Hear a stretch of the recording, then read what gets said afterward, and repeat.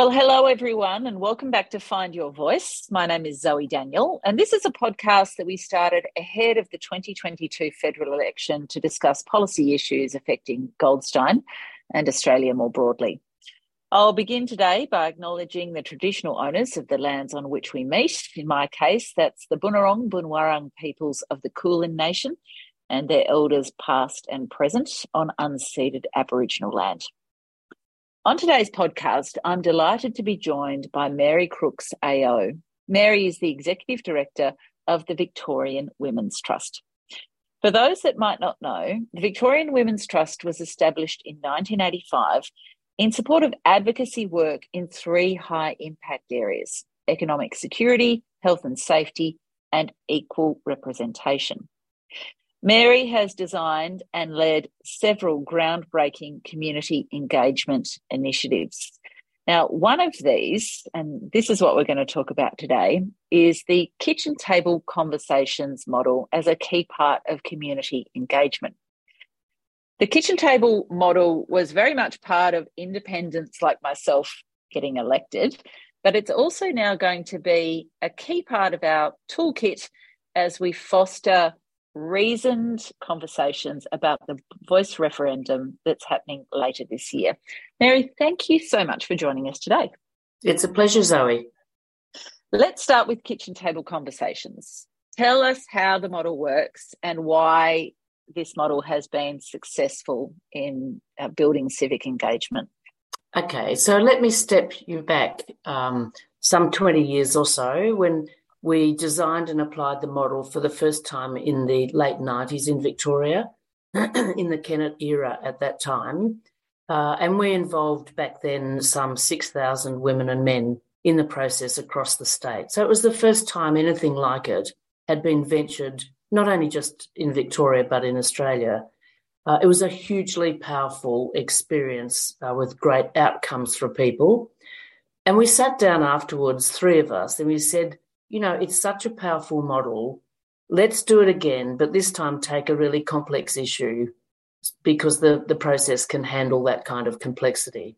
So we said, what would it be? Well, it was a no-brainer back then. We said it would be about water.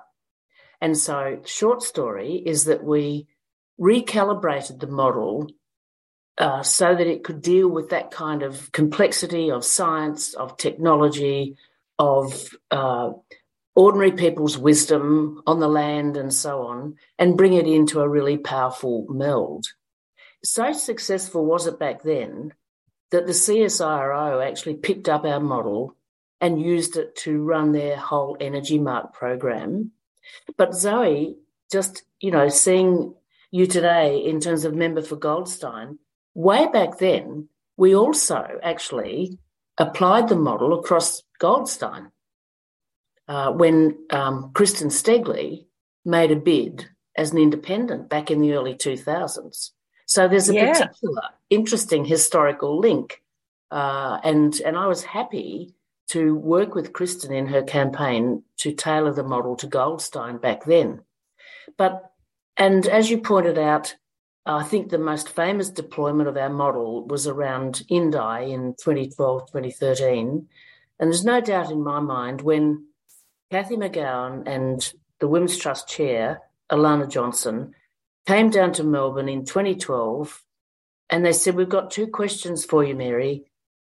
And significantly, both those women had in fact been participants in our Watermark and Purple Sage. So they understood the model from their grassroots participation. They understood its power and capacity. So they came to me and said, two questions for you. One, can the model be applied across an electorate? In short, I said, yep. Secondly, they said, will you help us? I said, yep. And so I worked with them with the 12 Voices for Indi members over 6 months, training and mentoring. They rolled out that engagement process. And there's no doubt it was one of the key factors leading to Cathy achieving that historic 9% swing. So it was a no-brainer, Zoe, that when the referendum was announced last year, because we had this 20-year experience with the model, we know its power, we know it can handle complexity, and we know it works. It's tried and tested. So when the referendum was announced, I absolutely ached to see us at the Trust bring the model into the service of the campaign. And so from October onwards, we've worked hand in glove with From the Heart and now the Yes Alliance to be at the service of the Yes Alliance and to see if we can't have this historic nationwide kitchen table conversation model working to help bring home the referendum. So that's just goes to the origins and the antecedents, if you like. Yeah. So we in Goldstein at a couple of the forums that we've run so far on The Voice have talked about the fact that we are going to recruit people to do kitchen table conversations in the electorate. Can you just explain for people who don't know a lot about it, just what the nuts and bolts of that are? How does that actually look? Yeah. Look, it's an unburdensome process. So the nuts and bolts, we recruit conversation hosts, ordinary folk. They're more commonly women. They bring the men in as a general rule. But we recruit conversation hosts and we say to them, if you're prepared to step up and become a host, if you want to be a co-host with a friend, you undertake to bring up to 10 other people together in your home or in a communal space. And once you register with us, we actually give you then an armchair ride in how to actually manage 2 discussions, one that will occur mid-May onwards and another same group 3 or 4 weeks later. So each group managed by a conversation host receives the materials that we develop and people have a safe, supported, respectful deliberation together about the voice and about the referendum. So we provide materials. The conversation host doesn't have to have any knowledge, actually, of Indigenous affairs. Conversation hosts don't have to have any knowledge, technical or otherwise, about the referendum. They have to have a preparedness to welcome people, to organise, and women are pretty good at bringing groups together. They don't have to cook a meal, maybe a packet of Tim Tams and put the jug on. Mm-hmm. But they receive all the support materials from us, and effectively they sort of chair the meeting in a way, because we supply the format, we supply the resources in a very careful and considered way for people to think about this in a way they might not have so far. So it's a simple process. It's elegant. It's powerful. It brings people together. We set ground rules at the beginning that people who come together, they agree to operate by these ground rules. So it's a very safe and respectful environment to have a really hard think. 2 meetings that people come together. And the reason the first lot of conversations will occur around the country in May is because, as you would know, that's a very significant month historically, in that it's the same month that the Uluru Statement from the Heart was issued in 2017, and it's also the same month that the 1967 referendum occurred. So there's a lot of psychological power in saying, okay, we're going to have this nationwide process for the first time ever, and we're going to line it up with those other 2 historical antecedents. And how do you recruit people to the table and avoid the people being at the table, people who think the same way as you do? Yeah. Zoe, it's interesting, over the last several weeks, there's been some common feedback to us to say, but I don't need to do this because I'm already voting yes and all my friends are. And we're actually saying, no. That makes it all the more important that you come aboard and play a role, because that kind of commitment isn't enough to bring home the bacon in this referendum, because our polling our understanding of the polling is that there are 4 groups, roughly. There's the hard yes, already committed. There's the soft yes, not there yet. There's a soft no, and there's a hard no. Now, our goal, and we think we have a perfect process for this, is that we want to work with the people who are in the soft yes and the soft no, because we think that with some gentle, reflective, trustworthy treatment of the issues, they will come on board. And we think that the people who have made up their minds already, who are very positive about voting yes, they're perfect conversation host material. But we're saying, don't take this for granted. We've got a job to do as citizens to bring this home. Roll up your sleeves. We reckon it might take about 8 to 10 hours of your time over about 4 months. It's not a lot of time. And so we're recruiting. We're going around the country now in community information sessions. All of those are listed on our Together Yes website. But Zoe, also 2 weeks ago, we sent out an invitation to thousands of company leaders, not-for-profits, church communities, faith communities, multicultural communities, and importantly, MPs, state and federal, all over. And we've urged them to create an opportunity in your members and your constituents and your supporters. Tell people, here's a terrific opportunity for you to put your citizen hat on and play a role in the campaign. So an MP like yourself doesn't have to mandate this and can't, but you can certainly say to people, you know what, if you want to play a small but important role in helping to bring this home, then Together Yes, we invite you to have a look at it, go to the website and sign up. And so how do people, sorry, I was just going to say, how do people then bring people to that table? So you get your kitchen table conversation hosts organised, and then how do they get those soft yes, soft no? Okay, so there's two points here. So one is that we say to people, you bring people around your own table according to your comfort zone. So if you wanted to just bring your family members, your children, their boyfriends, girlfriends, partners, maybe a recalcitrant uncle, if you wanted to bring people that you felt very comfortable about bringing into your space, then that's important. It's your comfort level.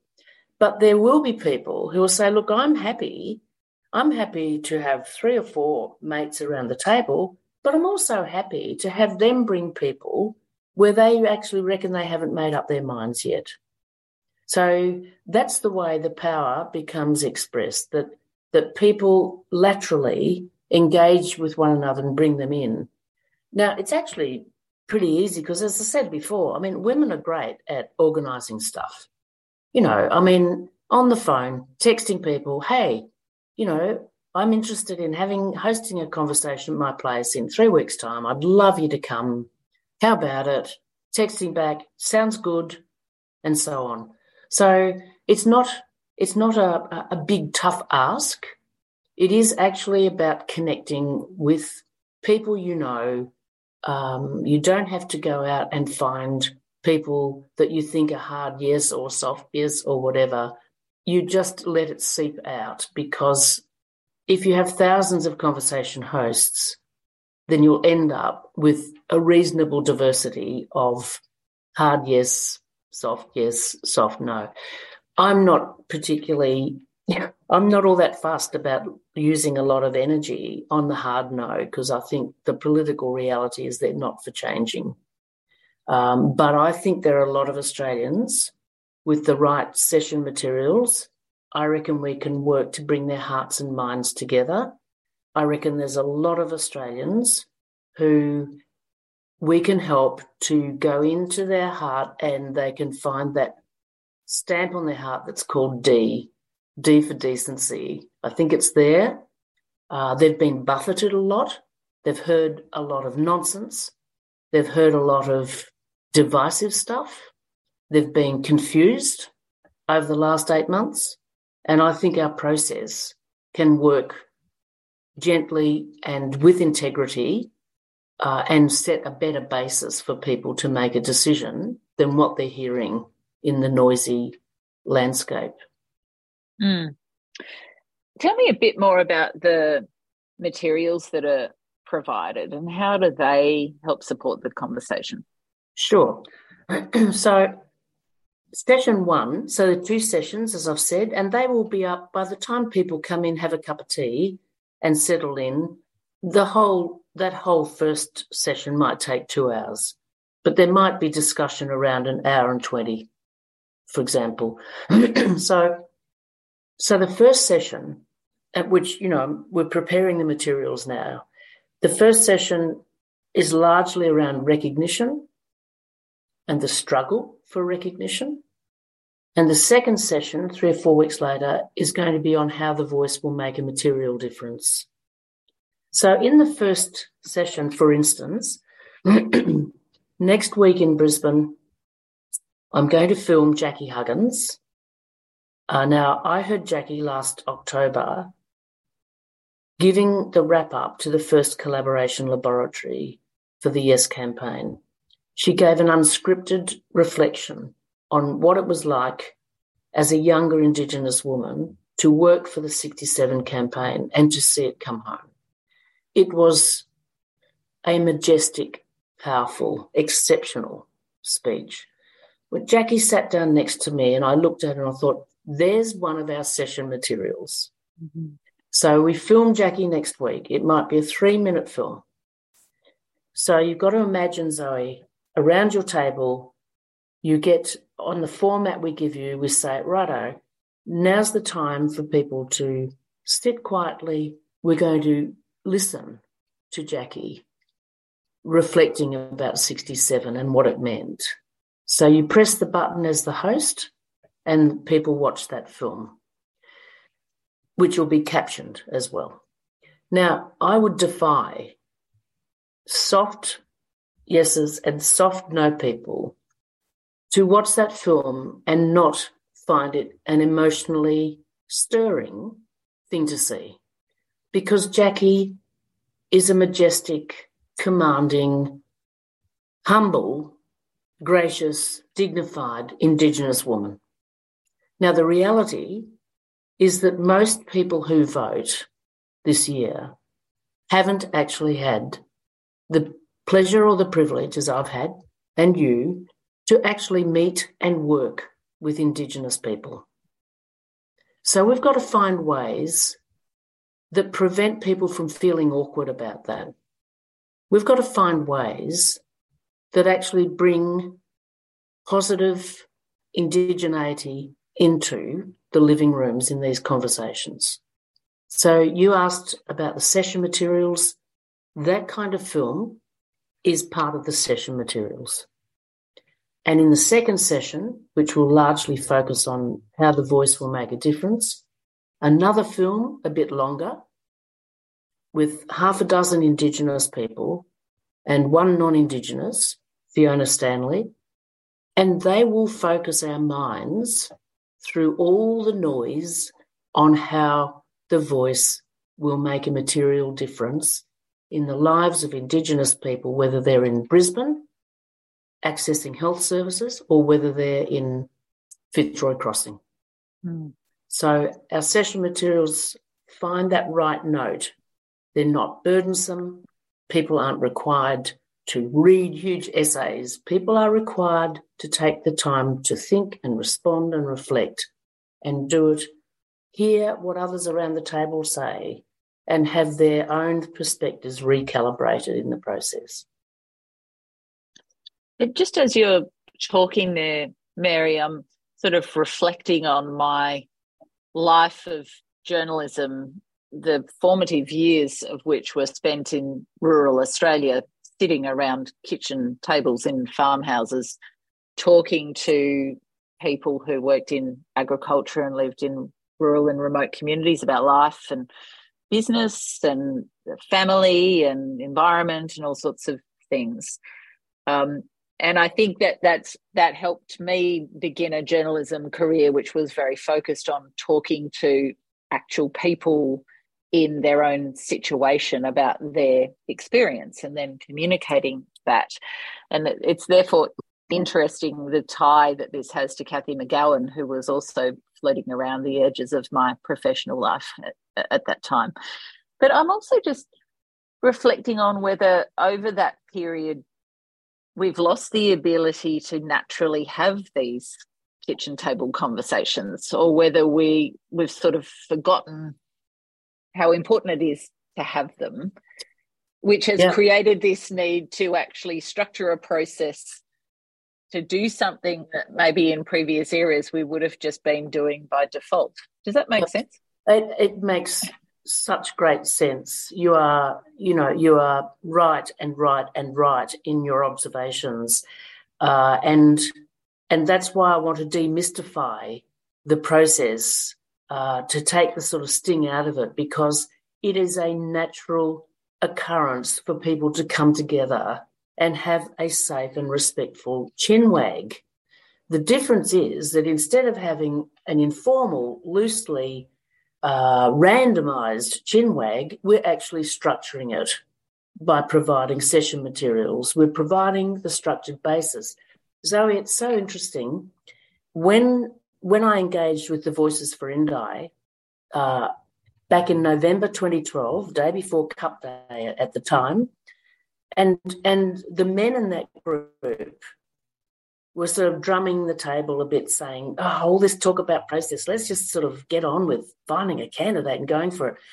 And the women in the group were saying, no, we need to re-engage the electorate. Anyhow, the long and short of it, Zoe, is that they made the commitment that day to roll out the process. And I said to the blokes, now you guys have to get off your bums and you have to actually set up the groups too. Don't let the women do it all. And I said to them that day, do you know, when you do this, when you actually enable people to come together in ways like this, what do you think might be the two words that you keep hearing from people when this happens? From my experience over the years before, they had no idea. And I said, people will say, thank you. Mm. And they did. So when I reconnected with the group 4 months later or 3 months later, they told me they heard that time and time again. Zoe, that's what people said to us over 20 years ago in Victoria. Thank you. Because probably increasingly, but even back then, 2 decades ago, the ability for people to come together and have a safe dialogue with one another without having their heads chopped off, I think we have been losing that.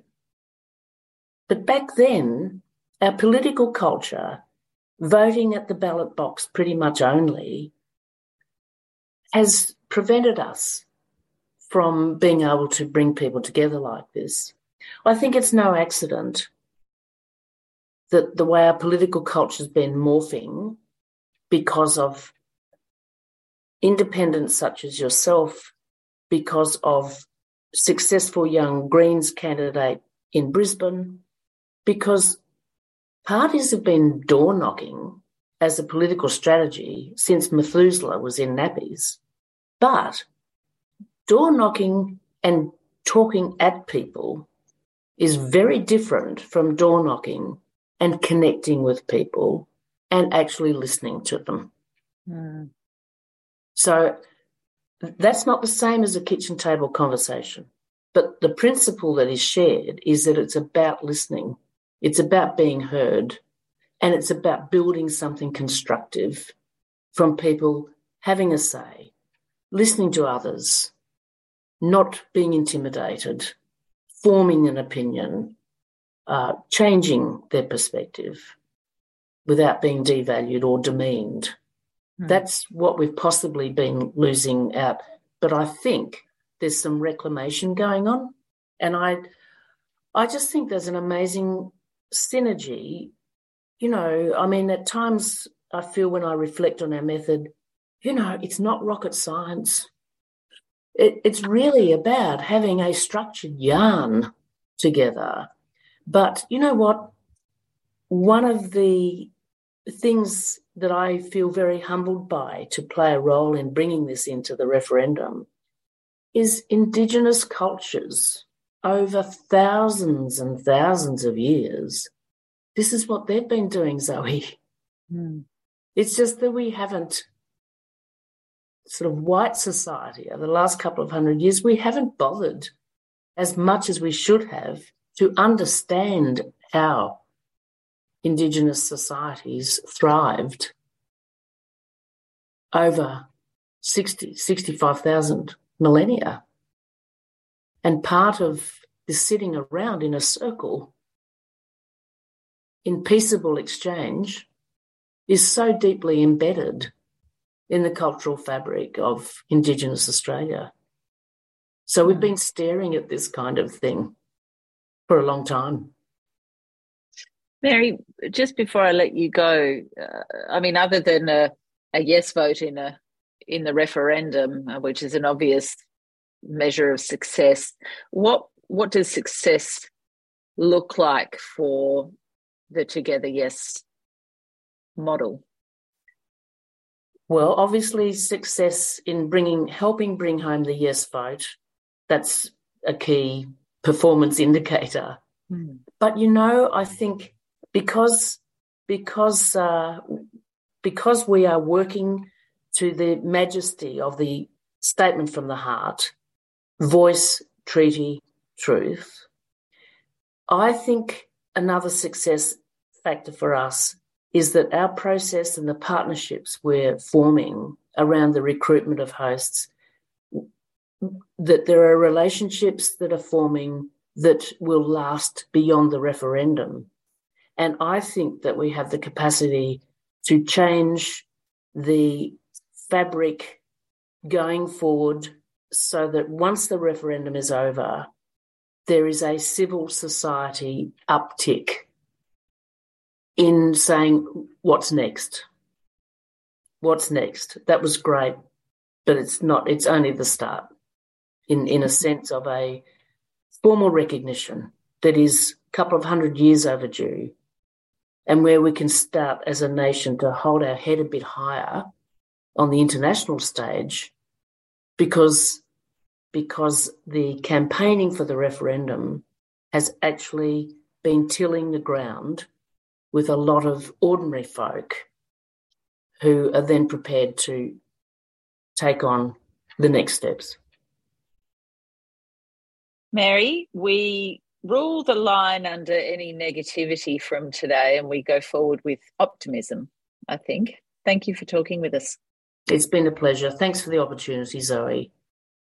Mary Crooks, the Executive Director of the Victorian Women's Trust. And as I said at the beginning, we will very much be helping facilitate this kitchen table conversation process in Goldstein. So stay tuned, and thank you for joining us for this episode of Find Your Voice.